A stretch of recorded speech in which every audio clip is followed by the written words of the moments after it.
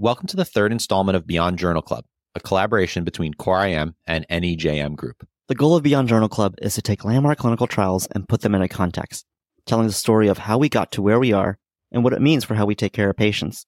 Today, we're going to talk about the use of steroids in the treatment of community-acquired pneumonia. I'm Dr. Sue Ellen Lee, an editorial fellow at the New England Journal of Medicine and a hospitalist at MGH. I'm Dr. Greg Katz, a cardiologist at NYU. And I'm Dr. Clem Lee, a former fellow and current guest editor at the New England Journal of Medicine. Today, we're talking about the COD trial, which was published in the New England Journal of Medicine in May of 2023. The COD trial explored whether using glucocorticoids in the treatment of severe community-acquired pneumonia, or what we're going to call CAP from now on, would reduce mortality. Thinking about this trial and talking to a bunch of my colleagues who take care of lots of patients with pneumonia, the theme that kept coming back is that interpreting a trial like this in the clinical context and applying it to our patients is one of the most exciting and wonderful things about being a doctor. Right. There's so much conflicting evidence. The history of steroids and pneumonia is like a pendulum that swings back and forth between positive and negative trials. It's ultimately up to you to decide whether the patient in front of you fits or doesn't fit into Table 1. And putting trials like COD into the context of the entirety of the body of research that came before is not important just because of what it tells us about what COD found, but also because applying a trial like this in the face of conflicting evidence is the art of medicine. So today, we're going to start off by laying the groundwork with the rationale for using glucocorticoids in infections, specifically in pneumonia. Then we'll discuss the conflicting findings from past studies of steroids in pneumonia. And finally, we'll take a deep dive into the COD study and talk about what we as clinicians can take away from the results. Before we talk about steroids, let's first bring it back to the basics and think about what happens when we get an infection and why steroids might even help. So with an infection, there are two major problems. The first one is the direct effect of the invading organism, and the second is a consequence of your body's response to that stress, which is inflammation. And as we know, inflammation is a key component of our defense against infection, but an overexuberant inflammatory response can cause harm. We can target the first problem, the invading organism, with antibiotics, but we don't have the same kind of targeted therapies for the second problem, which is overactivation of the immune system. Exactly. And the immune system is just like real estate. Location matters. Where you get an infection and the resultant inflammatory response is important. The location affects just how big of an impact that inflammation has. Right. To contrast that to another part of the body, if we think of inflammation in the GI tract with gastroenteritis, we lose fluids and electrolytes, but we can just replace it. There's not a finite amount of space. But within the lungs, there's limited space. So if an inflammatory response spirals out of control, we quickly run out of room to ventilate. Right. I love that comparison to real estate. So it sounds like steroids would be the perfect drug to lower inflammation, right? I mean, we use it in so many other conditions. It certainly makes intuitive sense that steroids, because they lower inflammation, may help curb the body's immune response in the lungs and improve outcomes if there's an infection in that finite ventilatory space. But we know that steroids are not totally benign. Yeah, there's a whole bunch of side effects.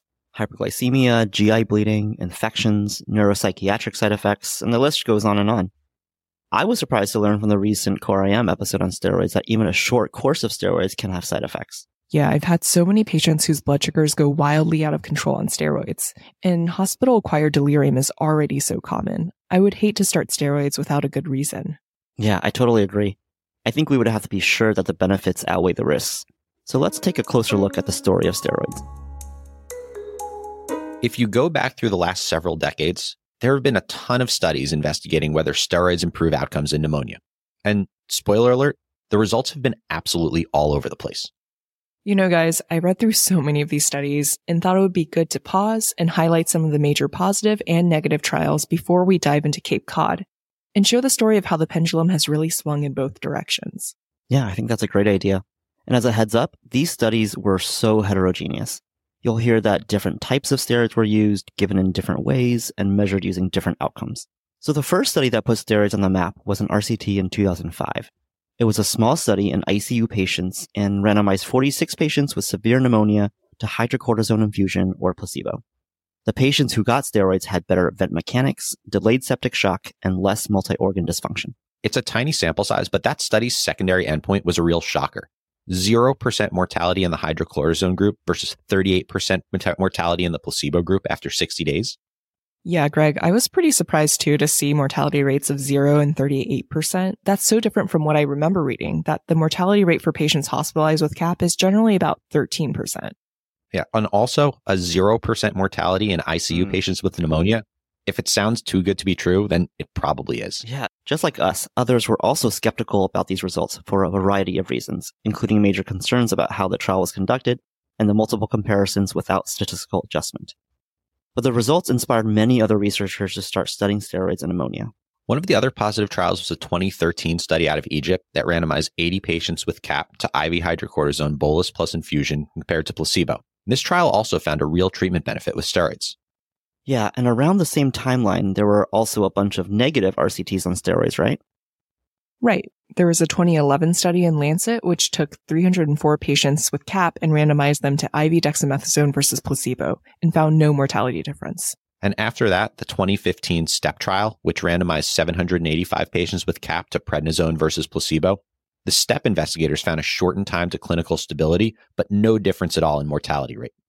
And finally, another recent study was the ESCAPE trial, which randomized 586 patients with severe CAP to IV methylprednisolone versus placebo.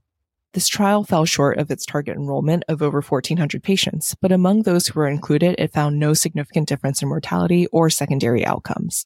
Yeah, we can zoom in on the ESCAPE trial for just a little bit.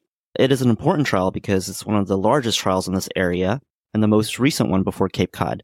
However, one of the criticisms of the trial was not only that it was underpowered, but that it was done in the VA system, which has mostly older and male patients, so it might be hard to generalize. And it seems like a common problem with a lot of these studies was a small sample size. If you don't have enough patients, you're not powered to detect a difference in mortality, especially if that difference is small. So wouldn't a meta-analysis be the way to resolve this? Theoretically, I do get what you're saying, Sue Ellen. Combining data from multiple trials, you are often more likely to detect a small difference if there really is one. But in this case, the meta-analyses just add to the pendulum swings. Yep, and along that train of thought, Annals published a meta-analysis in 2015 concluding that steroids may reduce mortality by approximately 3%. Then there were two more meta-analyses that came out in 2017 and 2018 looking at steroids and pneumonia. Long story short, one found a mortality benefit and the other didn't. Wow. And to add to the confusion, not only have the data been mixed, but even professional societies had conflicting guidance. When I compare the American guidelines to the European guidelines on CAP, the European ones recommended steroids and the American ones did not recommend steroids. So when even major professional societies don't completely agree on what to do, it leaves us as clinicians in a space with a little bit of a lack of clarity. Yeah. And beyond that, the studies all had different steroid protocols. Some had IV infusion, some were oral, some started steroids within 24 hours, and others had delayed initiation. And they all used different drug doses. And not to bring up yet another issue, but all of these trials use different inclusion and exclusion criteria for CAP. The patients in one study might not have been as sick as in another, which might influence the potential benefits and harms. Right. In practice, we've all had patients that when they first present, it can be hard to tell if they have pneumonia or some other mimic. Studies that used looser inclusion criteria might have included some patients that didn't actually have pneumonia, but had aspiration pneumonitis or heart failure instead. Whenever I run into a situation like this, where some trials are positive and some trials are neutral or negative, it makes me suspect that there's just a subset of patients that probably benefits more from the treatment, and that some of the trials are better at capturing that subgroup than other ones. Yeah, and thinking about what you just said, Greg, maybe that signal for benefit in the studies we talked about was in the patients who were sicker or more inflamed. And that's where Cape Cod comes in. Cape Cod looked at a sicker population with more severe pneumonia and used a hydrocortisone infusion to treat them. So to remind everyone, Cape Cod was the largest RCT to date on steroids and CAP. It took 800 ICU patients with severe CAP and randomized them to IV hydrocortisone versus placebo. And really importantly to emphasize, the Cape Cod investigators were super strict in deciding who met criteria for severe CAP. We have all certainly overcalled a pneumonia when we were actually just seeing heart failure. And it was striking just how precise the investigators here were in getting rid of common confounders like aspiration pneumonitis or volume overload when they were deciding who actually had pneumonia. They also excluded patients who had septic shock, significant baseline steroid use, or influenza. Right, and it makes sense to exclude those patients from the study because we know from prior evidence that steroids cause harm in influenza. Exactly, and they also excluded septic shock because the reason why steroids are used in refractory shock is a different mechanism. In septic shock, you have relative adrenal insufficiency, so giving steroids helps with that. Exactly. The Cape Cod investigators wanted to answer the question, do steroids help in pneumonia? Not the question, do steroids help in shock? Okay, so now that we know all the patients that they excluded, how do they define severe CAP in the patients that were included? And specifically, what do they mean by severe? They define severe CAP as either patients who were mechanically ventilated with a PEEP over 5, patients who had a P to F ratio under 300 on high flow or non-rebreather, or patients in the highest pulmonary severity index group, which is a validated risk score for CAP. Yeah, I think it's important to point out that these criteria are different than the IDSA criteria for severe CAP, which take into account some other factors, such as tachypnea, confusion, and uremia. And keep in mind that this is a fairly sick patient population. About half of the patients in Cape Cod were on mechanical ventilation, and on average, these patients were admitted to the ICU within about 5 hours of hospital admission. So not your run-of-the-mill patient coming in for CAP. Wow, Sue Ellen, did you say 5 hours? Because sometimes I can't even get in admission orders in that amount of time. So true. So when you look at the methods a bit more, they screened 6,000 patients and only enrolled 800. So why did so few patients make it past the screening? Well, the study took a fairly rigorous approach to enrolling patients. We talked about their strict inclusion and exclusion criteria. Whenever there's a large number of people that don't make it through the screening protocol, it sometimes makes me skeptical about the generalizability of a study. But when you look in detail at the way that the Cape Cod investigators applied the screening to figure out who actually had pneumonia, it makes me feel way more confident that these results truly are applicable to patients with CAP. And what do we think about the method of steroid delivery that they chose? To remind ourselves, they gave hydrocortisone as an IV infusion for 4 or 7 days with a taper of 8 or 14 days based on improvement on day 4.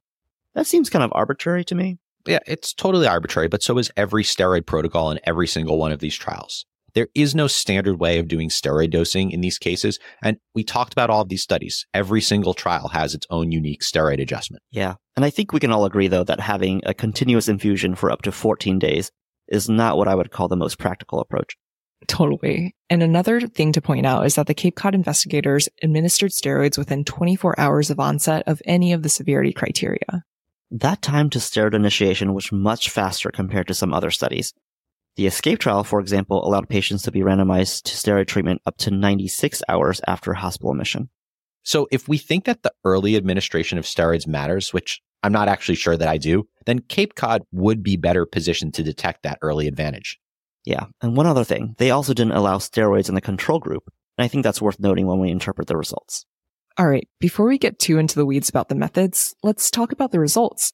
The big headline was that there was significantly lower all-cause mortality at 28 days in the hydrocortisone group, 6.2% compared to 11.9% mortality in the placebo group. They also found lower intubation rates in the steroid group, 18% versus 29%, and lower rates of new vasopressor initiation, 15% versus 25%. And both were pre-specified secondary endpoints. So a mortality risk cut by almost half in the steroid group, that's huge. And it's perhaps a little bit surprising when you consider how many negative studies and how many neutral studies there are about steroids and pneumonia. And wait a minute, those mortality rates also sound lower than what you would expect for ICU patients with severe CAP. Right, and the researchers themselves had actually anticipated a baseline mortality of 27% when they were doing their own power calculations. I think even the researchers themselves were probably surprised by how big of a mortality benefit they found. And the size of that mortality difference made some people skeptical. Yeah, so that's totally fair, but keep in mind that the investigators actually under-enrolled this trial compared to what they were expecting to get. They initially planned on 1,200 patients, but ultimately recruited only 800 because of the pandemic. And even though the study did not enroll that target sample size, and as a result, the power of the study was smaller than planned, at the end of the day, the result was statistically significant. And that's really the only thing that matters here. Just a quick word from our sponsor. We all want to eat healthier, but let's be honest, between our busy schedule and the endless prep and cleanup, it feels kind of out of our reach. We often are aiming for better nutrition, but end up compromising for quick fixes that are anything but healthy. Now, imagine a different scenario. Picture a day where you're coming home to gourmet, nutritious meals that are ready in just 2 minutes. With Factor, that is possible. Factor delivers delicious, chef-crafted, dietitian-approved meals right to your door, ready to heat in just 2 minutes, giving you over 35 weekly options to choose from Calorie Smart to Protein Plus to Keto. And don't forget, they have 60 plus add-ons for an extra boost from breakfast to midday bites, so you're not spending all your time and money in the hospital cafeteria. So no prep, no mess, just real mouth-watering meals tailored to fit your schedule and dietary needs. With Factor, you're not just saving time, but you're elevating your meal game without the hassle of cooking. Head to factormeals.com/CoreIam50. Use the code CoreIam50 to get 50% off. That's the code CoreIam50 at factormeals.com/CoreIam50. So what did people chalk the mortality benefit up to? Was it the hydrocortisone that they used, or was it that they started the steroids early? Yeah, there is some thought that it could be the type of steroid, and there was a new meta-analysis that came out in 2023 that included Cape Cod, and it found that hydrocortisone was associated with more benefit compared to other steroids in patients who had severe CAP.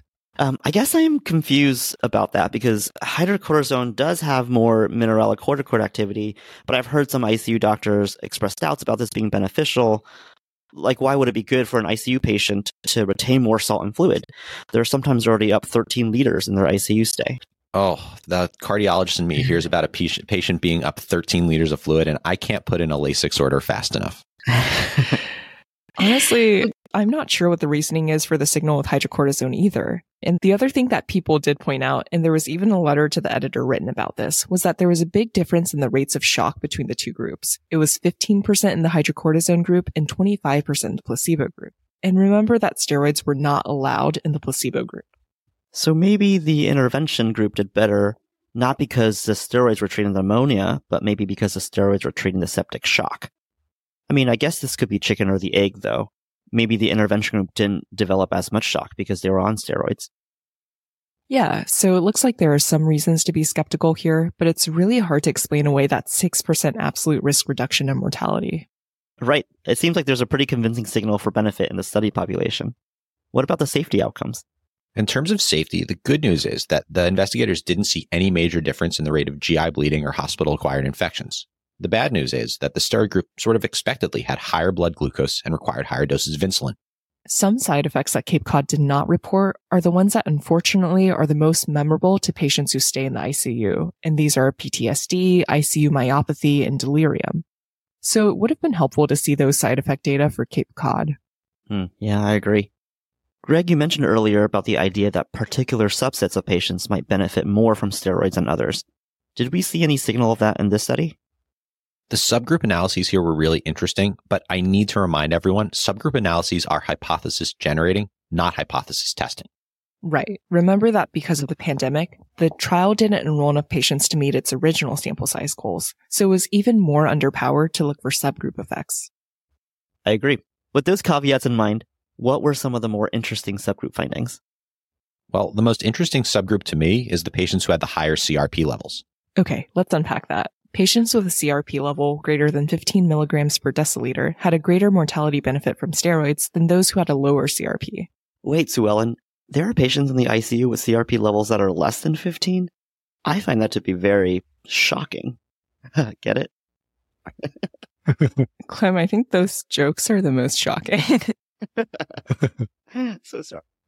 It certainly makes intuitive sense that patients with more inflammation might have more benefit from steroids, which at their core are anti-inflammatory medications.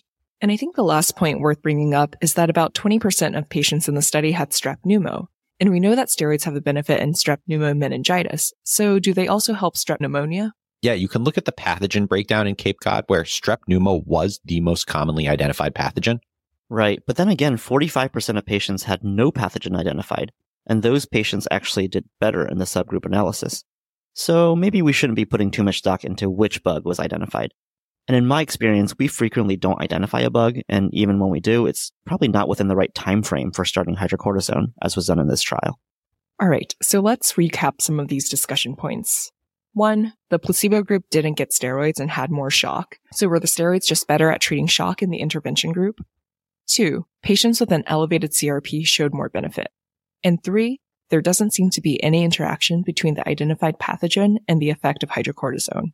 So these are all interesting theoretical ways to break down the study in more detail. But at the end of the day, these are all just interesting points rather than solid takeaways that I'll have from Cape Cod. So now it boils down to this big question. Should the Cape Cod trial change your practice? Well, we talked to a bunch of people, and it seems like there are two schools of thought. One is that once patients get this level of sick with pneumonia, they also develop ARDS and septic shock, so it gets hard to tease apart what we're treating with the steroids. And we already use steroids for septic shock and ARDS. Yeah, that school of thought is the school of therapeutic nihilism. It's the argument that any patient who has pneumonia that's severe enough to be included in this study also had some other indication for steroids. So if all of these patients had COPD or ARDS, then the therapeutic nihilist would say that this changes nothing, it doesn't teach us anything, and frankly, let's just stop talking about this clinical trial. The other school of thought is that maybe there's the patient who's fallen through the cracks before, and this is a patient who has severe pneumonia but doesn't have COPD or ARDS or shock, but is still hypoxic and just really sick despite being on the right antibiotics. And that's the kind of patient you should be reaching to treat with hydrocortisone when you wouldn't have before. Yeah, after some reflection, as a hospitalist, I think I ascribe to the second school of thought. If I see a patient that's meeting the criteria for severe CAP, how they defined it, and could end up in the ICU soon, I think I'm more likely to reach for hydrocortisone after reading the study than I would have before. When I was reflecting on this trial and also talking to pulmonologists and ICU doctors, I was surprised by how many people brought up the recovery study, the trial looking at dexamethasone in severe COVID pneumonia. I was surprised because it's not a CAP trial, and recovery patients were usually sicker than those in Cape Cod. But some of these really smart ICU doctors and pulmonologists kept coming back to recovery as proof of concept that there's probably a subset of patients who have pneumonia where inflammation driving hypoxia is what's making them most sick. And that subset of patients benefits from treating the inflammation directly rather than just treating the underlying disease and providing high quality supportive care. And so while no single trial should fully change your practice unless you're more gullible than you should be, different trials can push you in different directions for patients on the margins. And so for Cape Cod, it's a trial that's going to push me to give steroids for that hypoxic patient who's not doing well despite the appropriate therapy. Yeah, and I think there's certainly a lot that needs to be sorted out in future studies. The ideal method of delivery, whether or not a taper is needed, and which steroid is best. We have to keep these details in mind when we think about applying these results because we can't necessarily extrapolate these findings to different treatment protocols. Right. I think the takeaway here is that these results are exciting, but that we should be very judicious about who we apply them to. These were sick ICU patients who had severe pneumonia. Very few of the patients that I see as a hospitalist would have even been eligible for the Cape Cod study. Hey, Sue Ellen, at least we've come a long way since the days of Hippocrates, when pneumonia was treated with hot baths and a blend of honey, milk, and vinegar. You know, Clem, minus the vinegar, that doesn't sound too bad to me. So there you have it, the third edition of Beyond Journal Club with NEJM Group. If you found this episode helpful, please share with your team and colleagues and give it a rating on Apple Podcasts or whatever podcast app you use. It really does help people find us. And if you have any feedback, please email us at hello@coreimpodcast.com. Opinions expressed are our own and do not represent the opinions of any affiliated institutions. And the other thing that patients did point out, and there was even a letter to the editor written about this. Sorry, you said patients pointed it out. Oh. Okay. Which they might have. I don't know who wrote the letter. Whoops. Yeah. Say goodbye to your credit card rewards. Greedy corporate mega stores, led by Walmart and Target, are pushing for a law in Congress to take away your hard-earned cash back and travel points to line their pockets. The Durbin-Marshall credit card bill would enact harmful credit card routing mandates that would end credit card rewards as we know it. If you love your credit card rewards, tell your lawmakers, hands off my rewards. Tell them to oppose the Durbin-Marshall credit card bill.